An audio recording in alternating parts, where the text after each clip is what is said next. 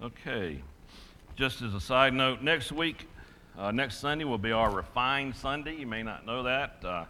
So we're going to have a 9 o'clock Bible class in here. I won't be leading at the part of our Refined Sunday. 7th grade and up will be meeting in here for our Bible classes next Sunday morning. And then we will have the 10 o'clock worship service and then a fellowship meal, followed by the 1 p.m. service for our Refined Sunday. So looking forward to that, and I hope you can be here for that next Sunday. So we will not have our regular class then, but we will continue in Colossians after that. And we'll continue with Colossians for a couple more lessons after that. And then around the end of the year, first of the next year, we'll start a study of Ephesians. And I thought that would be a good segue because Colossians and Ephesians have a lot of similar themes that Paul writes to the church in Colossae and the church in Ephesus. And in fact, we'll be referring to a few of those verses in Ephesians today. So I think that'll be a good continuation of what we've been doing in Colossians. And if you've been here, you know in the first chapter we talked about the fact that the theme of Colossians is Jesus Christ as the all-sufficient and preeminent Savior, and how Paul was writing to the brethren at the church of the church in Colossae, even though he had probably not established that congregation, probably didn't really know those folks personally. He knew about them through Epaphras, who had told him about their great love for God, their great faith, and he was commending them for that. He was commending them for their steadfast faith and their love for each other. And then he goes on to talk about how they have accepted Jesus as their all-sufficient Savior, Lord and Savior, not just the Savior part, not just the being saved, but the obedience part. And we talked last week about things he told them to put on and put off, to apparel, to clothe themselves with righteousness, to put off things of the world, right? Things of this earth that are going to pass away, and to put on spirituality. You know, he told them that they were sanctified, they were set apart for good works, and he told them that they need to be keeping their minds seeking on the things that are above, not on the things that of the earth, of this world. And we now find Paul today in our text describing some things or some guidelines that are going to help us in our lives and our families. Not only in our families, but perhaps in our daily work, in our secular lives, you might say, and the way we deal with business matters and so forth. Let's turn over to Colossians chapter 3 and read our text for today, beginning in verse 18. Colossians 3, verse 18. He begins there and he says, "Wives, submit to your own husbands as is fitting in the Lord, and husbands, love your wives, and do not be bitter toward them. Children, obey your parents in all things, for this is well-pleasing to the Lord. Fathers, do not provoke your children, lest they become discouraged. Bondservants, obey in all things your masters according to the flesh, not with eye service as men pleasers, but in sincerity of heart, fearing God. And whatever you do, do it heartily, as to the Lord and not to men, knowing that from the Lord you will receive the reward of the inheritance, for you serve the Lord Christ. But he who does wrong will be repaid for what he has done, and there is no partiality. Masters, give your bondservants what is just and fair, knowing that you also have a master in heaven." All right, we begin this passage Paul begins this passage by saying, "Wives, submit to your own husbands as is fitting in the Lord." All right, well, what do we mean by this?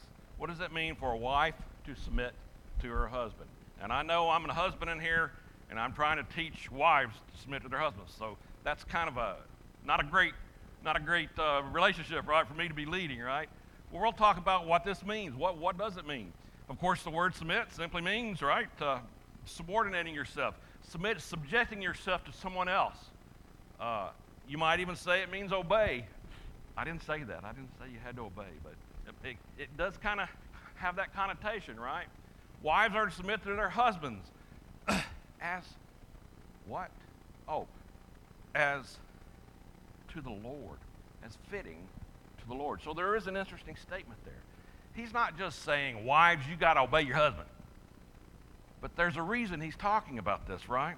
He's saying you are to submit to your husbands as to the Lord. Well, what does that mean exactly? Let's turn over to the letter to the Ephesus, the Ephesians letter, and just see another passage here that he sends in his letter to Ephesus. Chapter 5, and let's begin verse 22. He says, "Wives, submit to your own husbands as to the Lord, for the husband is the head of the wife, as also Christ is head of the church, and he is the Savior of the body. Therefore, just as the church is subject to Christ, so let the wives be to their own husbands in everything. So Paul qualifies that a little bit, right? He's saying, wives, being subject to your husbands, submit to your husbands, just as Christ is the head of the church. In other words, we are in subjection to him. We've talked many times about the fact that the kingdom of heaven was established at Pentecost, right? Jesus ascended into heaven. He's now reigning in his kingdom, sitting at the right hand of God. And we are part of that kingdom of heaven here on earth, right? We are servants in that kingdom. The church was established on that day, and we are part of that church. We are part of that kingdom. He is the head of the body, head of that church. Turn over to Matthew 20, and let's see what the Lord says about submitting yourself or subjecting yourself to others. Matthew chapter 20. Read a few verses from there. Matthew chapter 20, beginning in verse 24. And when the 10 heard it, they were greatly displeased with the two brothers. This is after, their questions about who's going to be the greatest, right? But Jesus called them to himself and said, you know that the rulers of the Gentiles lord it over them, and those who are great exercise authority over them. Yet it shall not be so among you. But whoever desires to become great among you, let him be your servant. And whoever desires to be first among you, let him be your slave.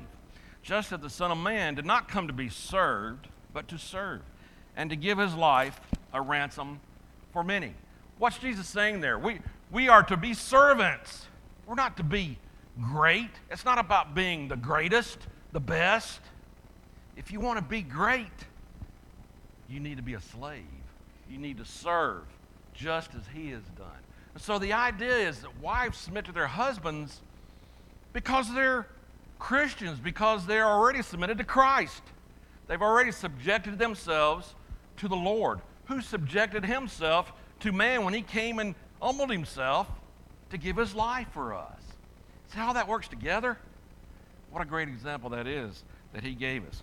We need to be willing to subject ourselves to each other. It's not just wives submitting to the husband. It's Christians submitting to Christians. In keeping with this, we're to submit with one another. Ephesians 5 there mentions it. We could go over to Hebrews 13 and we see that there are also some who are set as leaders in the congregations, as elders, and they are to submit to those who rule over them in faith. Paul mentions, or not, the Hebrew writer mentions that in chapter 13. Turn over to 1 Peter. We're going to read quite a bit from 1 Peter and see some things that Peter has to say about all this. 1 Peter, and let's go to chapter 2. And let's begin with verse 13. He says, therefore, submit yourselves to every ordinance of man for the Lord's sake, whether to the kingdom as supreme or to the governors as to those who are sent by him for the punishment of evildoers and for the praise of those who do good. For this is the will of God, that by doing good you may put to silence the ignorance of foolish men.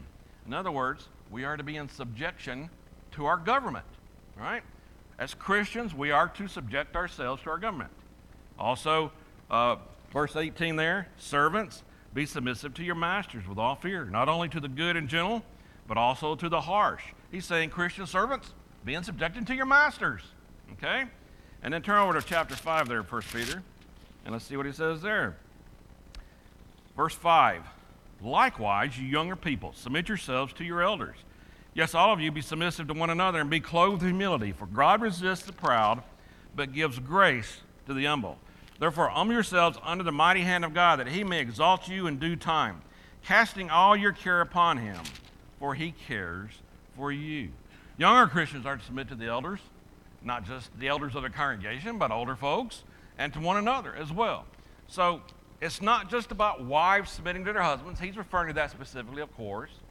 But we are all supposed to be submitting to each other as Christians, not lording it over anybody, not wanting to be the greatest, but humbling ourselves as servants. Remember, we are sanctified. We were set apart from the world to do good works, right? The world's view of that's that's stupid. I want to be great. I want to be the best. I want the power, right? little different view of things, isn't it? Another thing there in 1 Peter 5, he said, also, God may not be gracious to you if you don't do this, right? You want God to be gracious to you? You need to submit to each other. Mention, and this is not in the scripture, but I want to mention there's even a possibility that if wives don't submit to their husbands, don't take on that role, there's some studies that have been done that may bear on the orientation or the sexual orientation of the children. Now, I don't want to get too deep into this, but there is some stuff in your outline about this if you got one. There was a study, according to Dr. Irving Bieber, that was made on a family background of 106 male homosexuals from a book, What Everyone Should Know About Homosexuality, all right? And he found that 81 had mothers who were dominating. 62 had mothers who were overprotective. 66 had mothers that had made the homosexual their favorite child. 82 of the fathers spent very little time with their sons, and 79 fathers maintained a detached attitude toward them. In other words, the mother was not necessarily being in submission to her husband, or had a role that was more dominant, perhaps, than the father, if they had a father. So, whatever the subject, Christ certainly knows best, and we should remember that he is the creator of all things, right? So here we have Paul saying this statement, inspired, right? Inspired by the Spirit, telling us what the truth is. So these are things that we need to keep in mind. Now, wives submitting to your husbands in the world, that doesn't play out so well, does it? At least not anymore. Maybe, should I say 50 years ago, 100 years ago, that was more of a thing. But now, society's kind of changed, the world's kind of changed. Women should be doing their own thing, right? Doesn't mean women aren't equal to men in the sight of God. We are all created equally in his sight, male and female, Gentile and Jew, barbarian, whatever you want to call it, we're all the same. But we have a role in our families, a role that's inspired by God, telling us this is how a family should work. This is how a family should function. And he goes on to talk about the husbands too, so wives, don't be fretting. Let's go back to Ephesians chapter 5 and see something he says there. Ephesians 5, and let's go back to 5, verse 25. Husbands, love your wives, just as Christ also loved the church and gave himself for her, that he might sanctify and cleanse her with the washing of water by the word, that he might present her to himself a glorious church, not having spot or wrinkle or any such thing, but that she should be holy and without blemish. Husbands ought to love their wives. Well, what does that mean? Love their wives, just like Christ loved the church. What does that mean? Well, what did Christ do for the church? He gave his life for the church, right? He gave himself for the church.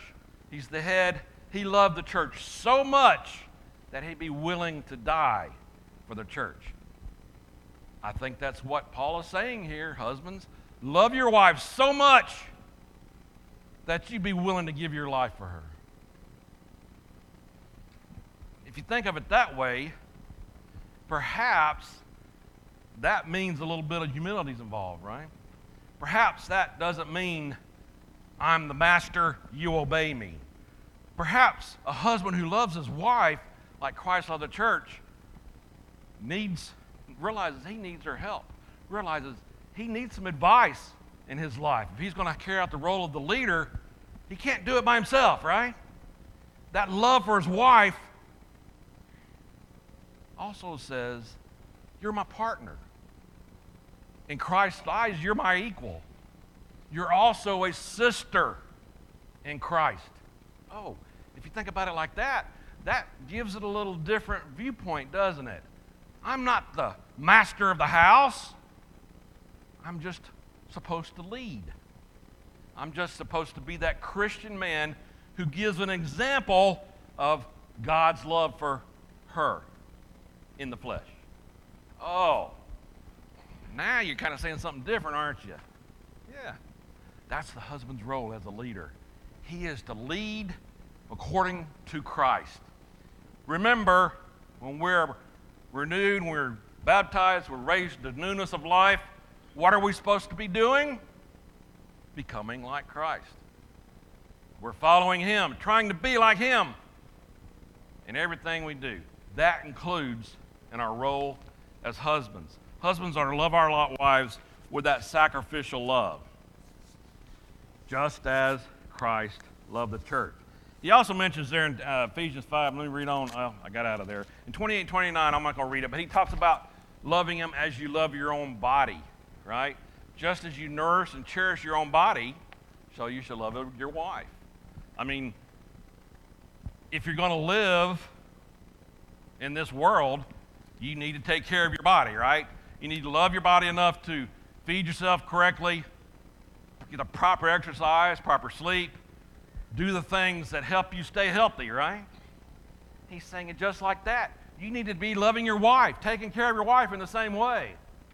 So it's not a master-slave relationship. Yes, wives are to submit to their husband's leadership, but husbands are to humble themselves and serve their wives, just like Christ served the church. Does it make sense? Are you understanding what I'm saying here? All right. I know, because my mother and father are there, and they taught me this stuff 100 years ago, right? So I got to be doing right by them. All right. Love also includes, he mentions, being free from bitterness. Husband should not be bitter toward his wife. Also includes, well, let's go read this. Turn back to 1 Peter, and you might just keep a mark in 1 Peter, because we're going to read a few more verses from there. 1 Peter chapter 3. Beginning in let's read verse 7. He says, Husbands, likewise, dwell with them with understanding, giving honor to the wife as to the weaker vessel, and as being heirs together of the grace of life, that your prayers may not be hindered. Here's an interesting phrase, right? He's saying, honor your wife. Honor her. After all, she has raised your children, right? But not only honor her, be aware that if you don't, you might have your prayers hindered. Interesting point, right? She's the weaker vessel, he says here. Now, I know in the world, to say to a woman that she's the weaker vessel, that's like, well, I don't know what that's like, but it's not a good thing, right? Paul says that right here. She's the weaker vessel. You are to love your wife, and that makes a point that in a relationship, and I'm not a psychiatrist or psychologist, whatever, but a woman in a relationship, I understand, needs to have that feeling of security, right? Safety, right?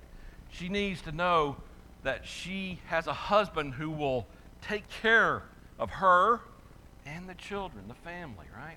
That's a need that women have. I know some of you ladies perhaps did not have that in your relationship, or do not. Not going to have anybody raise their hand, but I know that's part of it, isn't it? And being that weaker vessel, there's a tenderness, right? There's something in a woman that allows her to be more, nurturing, maternal, motherly, right? To the children that a father perhaps doesn't have, right? And shouldn't have. A father's role should be more of the disciplinarian, right? Sternness, firmness, and we'll talk a little more about that in a minute. But perhaps part of that weaker vessel is the woman's role, is to have that ability to nurture the children, right? What's the old saying? When you were a kid, boys are made of sticks and stones or something, and girls are made of spice and what is it? Sugar and spice, yeah. And everything nice. That's right. You see, that's the point. God created man and woman equal as Christians, equals as brother and sister in His sight, but with differences. And in a family that He intended them to have, they have different roles. I don't care what the world tells you today, that's biblical. All right. Husbands are not to be bitter. Husbands need to honor their wives, love their wives, and if you don't, God may not be able to hear your prayers very well. Interesting statement, isn't it? interesting that your prayers might be affected because of that. When husbands love their wives as Christ loved the church, and they're both seeking Him in their daily lives, wives are submitting to their husbands in the Lord, and husbands are loving their wives as Christ loved the church, the family will tend to function better, just like God's intention was, right? He goes on to mention a few other things here. He talks about children obeying your parents. Turn over to Ephesians again, and let's look at chapter 6 and see what he says in Ephesians 6 there. Beginning in verse 1. Ephesians 6, verse 1. Children, obey your parents in the Lord, for this is right. Honor your father and mother, which is the first commandment with the promise, that it may be well with you and you may live long on the earth. Interesting statement, right? Paul is telling the church at Ephesus, talking to the children, saying, you need to obey your mom and dad. Well, why is that? Well, of course, in the family, that's the role you have, to learn, to be taught the way you're supposed to live, especially as Christians. Remember Paul said, you can imitate me because I imitate Christ? Same way with the family. Children should see the parents, imitating Christ, living like Christ. Like going to church ought to be pretty important. They may not like it. They may say, church is boring. I don't like to go to church. Well, you're going. I don't want to go. Why do I have to go? Because I said so, right? Because it's important. They need to see that. Children, obey your parents. And what does he say? Why should you do that? So you can live long on the earth. You see, there's something about children being obedient to parents that leads to long life. I don't know how that works exactly, but there's something about that. Yes, sir.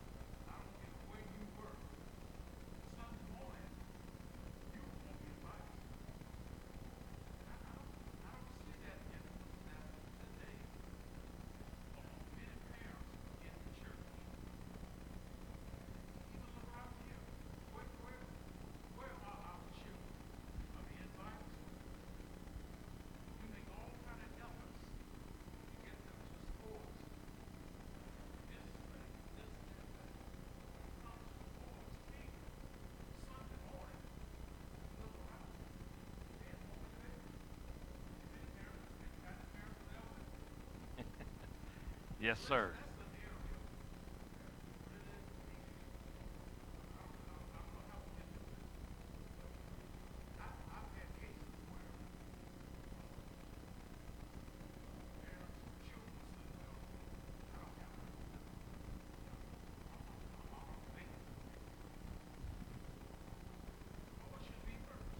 Absolutely.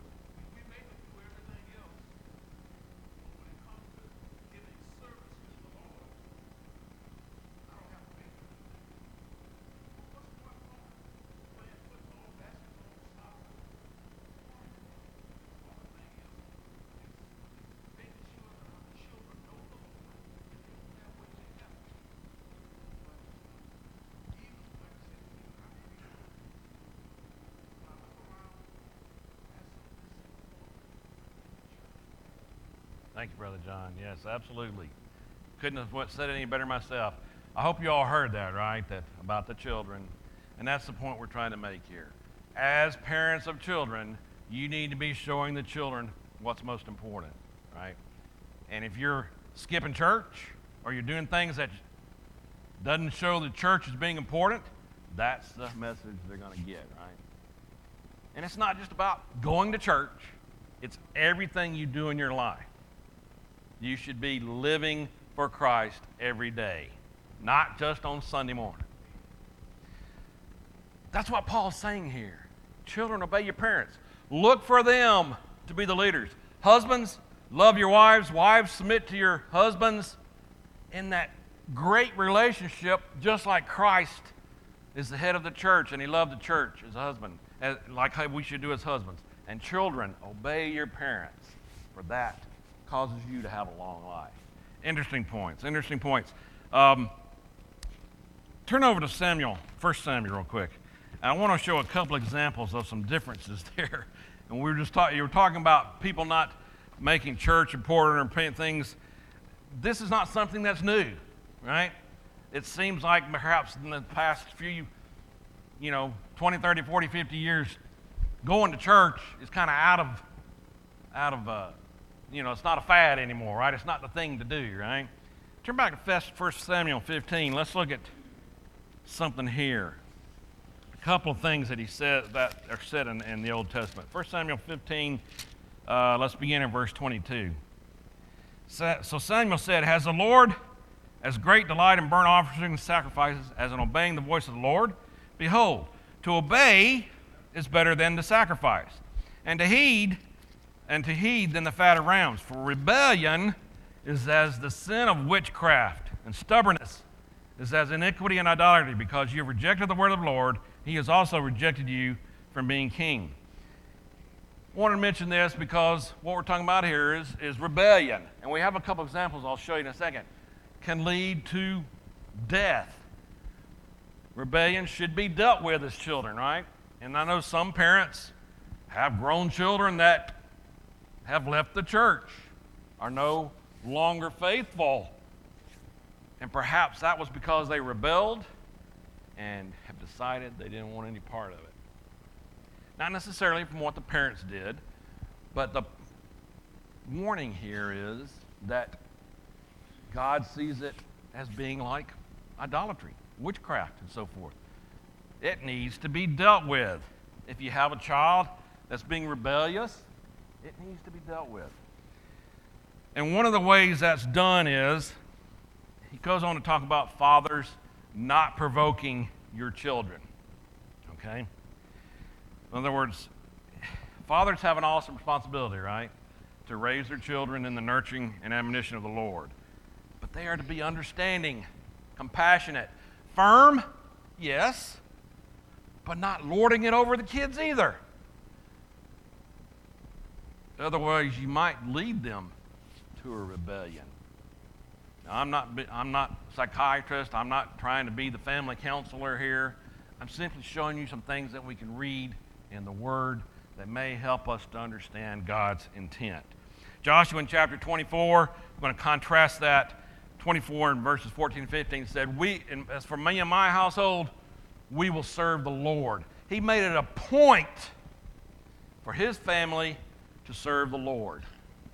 And you can contrast that to the judge Eli. Do you remember the story of Eli, the judge? I'm not going to go over there and read it, but in 1 Samuel 3, what happened to him and his sons? They died because his sons had rebelled. You remember the story? His sons were taking of the sacrifices, the good cuts of the meat, and devouring them where that should have been sacrificed. And then they were also committing adultery with the women who were at the gate. Doing some nasty things because they are rebellious, right? Here's Eli, the great judge of Israel, who had not disciplined his sons. Didn't seem to know how to do it, perhaps. Perhaps he, thought he was too busy. I don't know. But they suffered the consequences of God's judgment because of that. So we can see how things like that can happen. If you're not making that point, and it needs to be a deliberate effort, not just something in passing. Oh, I think my kids will get it. We go to church on Sunday. We pray before dinner. I think my kids will get it. Need to be making the point that it's something more than just coming here on Sunday. It needs to be seeing you in service. They need to be seeing you in prayer. They need to see you in the Word. trying to grow spiritually. All right, I'm running out of time here. I got a lot more to do here, but moving on. Most of the following now is going to apply to the first century. Paul talks about masters and slaves. In that time, most of the Christians were either slaves to another family, or perhaps they were families with slaves. That's the way a lot of people lived then. That's how they survived. They had to be a slave to another family in order to live. But I think some of this can be applied to us today in our lives in a perhaps employee and employer relationship. I mean, you might say in your jobs, dare say, don't want to say it, but you're kind of a slave in your job, aren't you? I mean, if they're going to pay you so you can feed your family, you kind of got to do what they tell you, don't you? You kind of need to do the work that they want you to do, or you won't get paid. Now, I know we live in a free country. You can quit anytime you want, right? Slaves couldn't do that really. But in that same sense, we can see what he's talking about here. He says, servants, obey your master in all things, except that which is against God's will. Not with eye service. In other words, not just when the boss is watching, right? You need to be working diligently in your job and doing your job well. Why? Because you're doing it for your true master, right?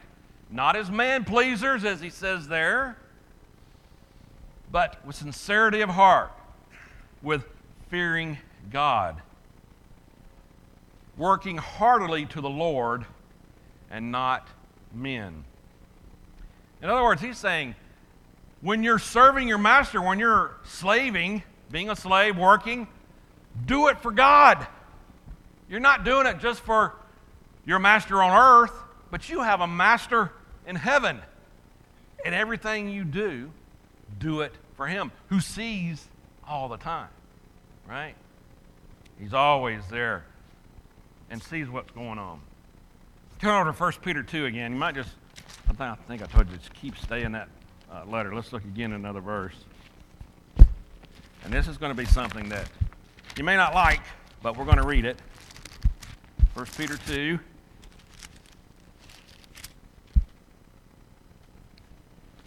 Beginning of verse 18 there. He says, servants, be submissive to your masters with all fear, not only to the good and gentle, but also to the harsh. For this is commendable, if because of conscience toward God one endures grief, suffering wrongfully. For what credit is it if when you are beaten for your faults, you take it patiently? But when you do good and suffer, if you take it patiently, this is commendable before God. For to this you were called, because Christ also suffered for us, leaving us an example that you should follow his steps. In other words, he's telling the slaves, even if you are dealt with harshly, you still need to be diligent to work. Why? Because you have a master who suffered for you. Now, today, I don't know that anybody has to really suffer in their job. You may have a lot of stress, perhaps, but I don't know if anybody's getting beaten. If you are getting beaten by your boss, you do need to leave there, I think. But in the same sense, we are to be workers for the Lord, even in a situation that's not that great, because he suffered for us. Remember, in this life, we're not promised health and wealth, right? We're only promised a reward in the next life. Masters also should be fair. He goes on to talk about that. He says, if you are a master, you should be fair to those who serve under you. You should be doing them right.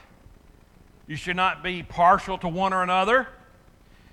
And if there is punishment that needs to be done, you should be doing it fairly, with great warning before that happens,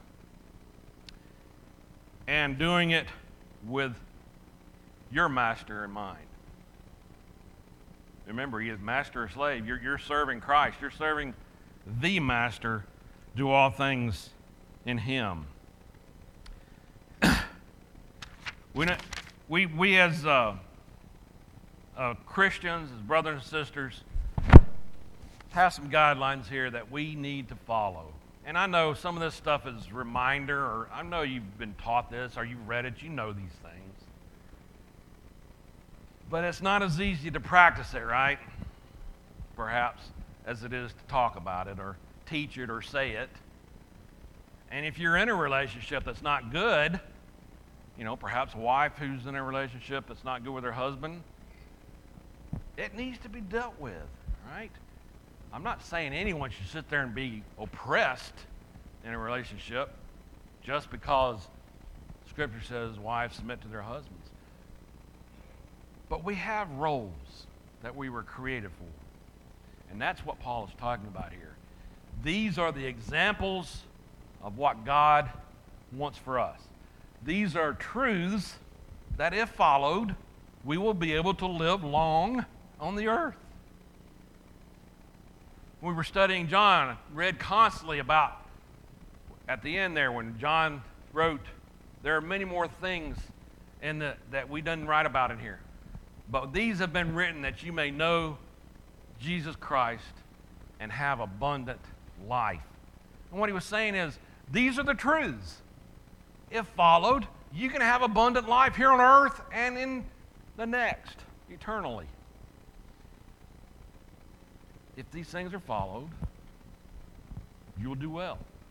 Doesn't mean you're always going to have, like I said, health and wealth, but it's guidelines for us in our lives, in our family, and in our business, whatever our work is, and so forth. Colossians 2:3, it said of Christ, in whom are hidden all the treasures of wisdom and knowledge. Wisdom and knowledge that comes from Christ reaches to that relevant need that we face today. These passages talk about truth, talk about how we should live. It's not exactly what the world sees, right? But remember, you're in the world, but you are not of the world. You have been set apart, a chosen race to do good work. You are now a servant in the kingdom. You're not anything great. You're not anything special. You're humble servants of the King. Can you ask for anything more than that? I mean, that's great, isn't it? And you're going to get a reward. You're going to get that crown at the end. What else could we really want?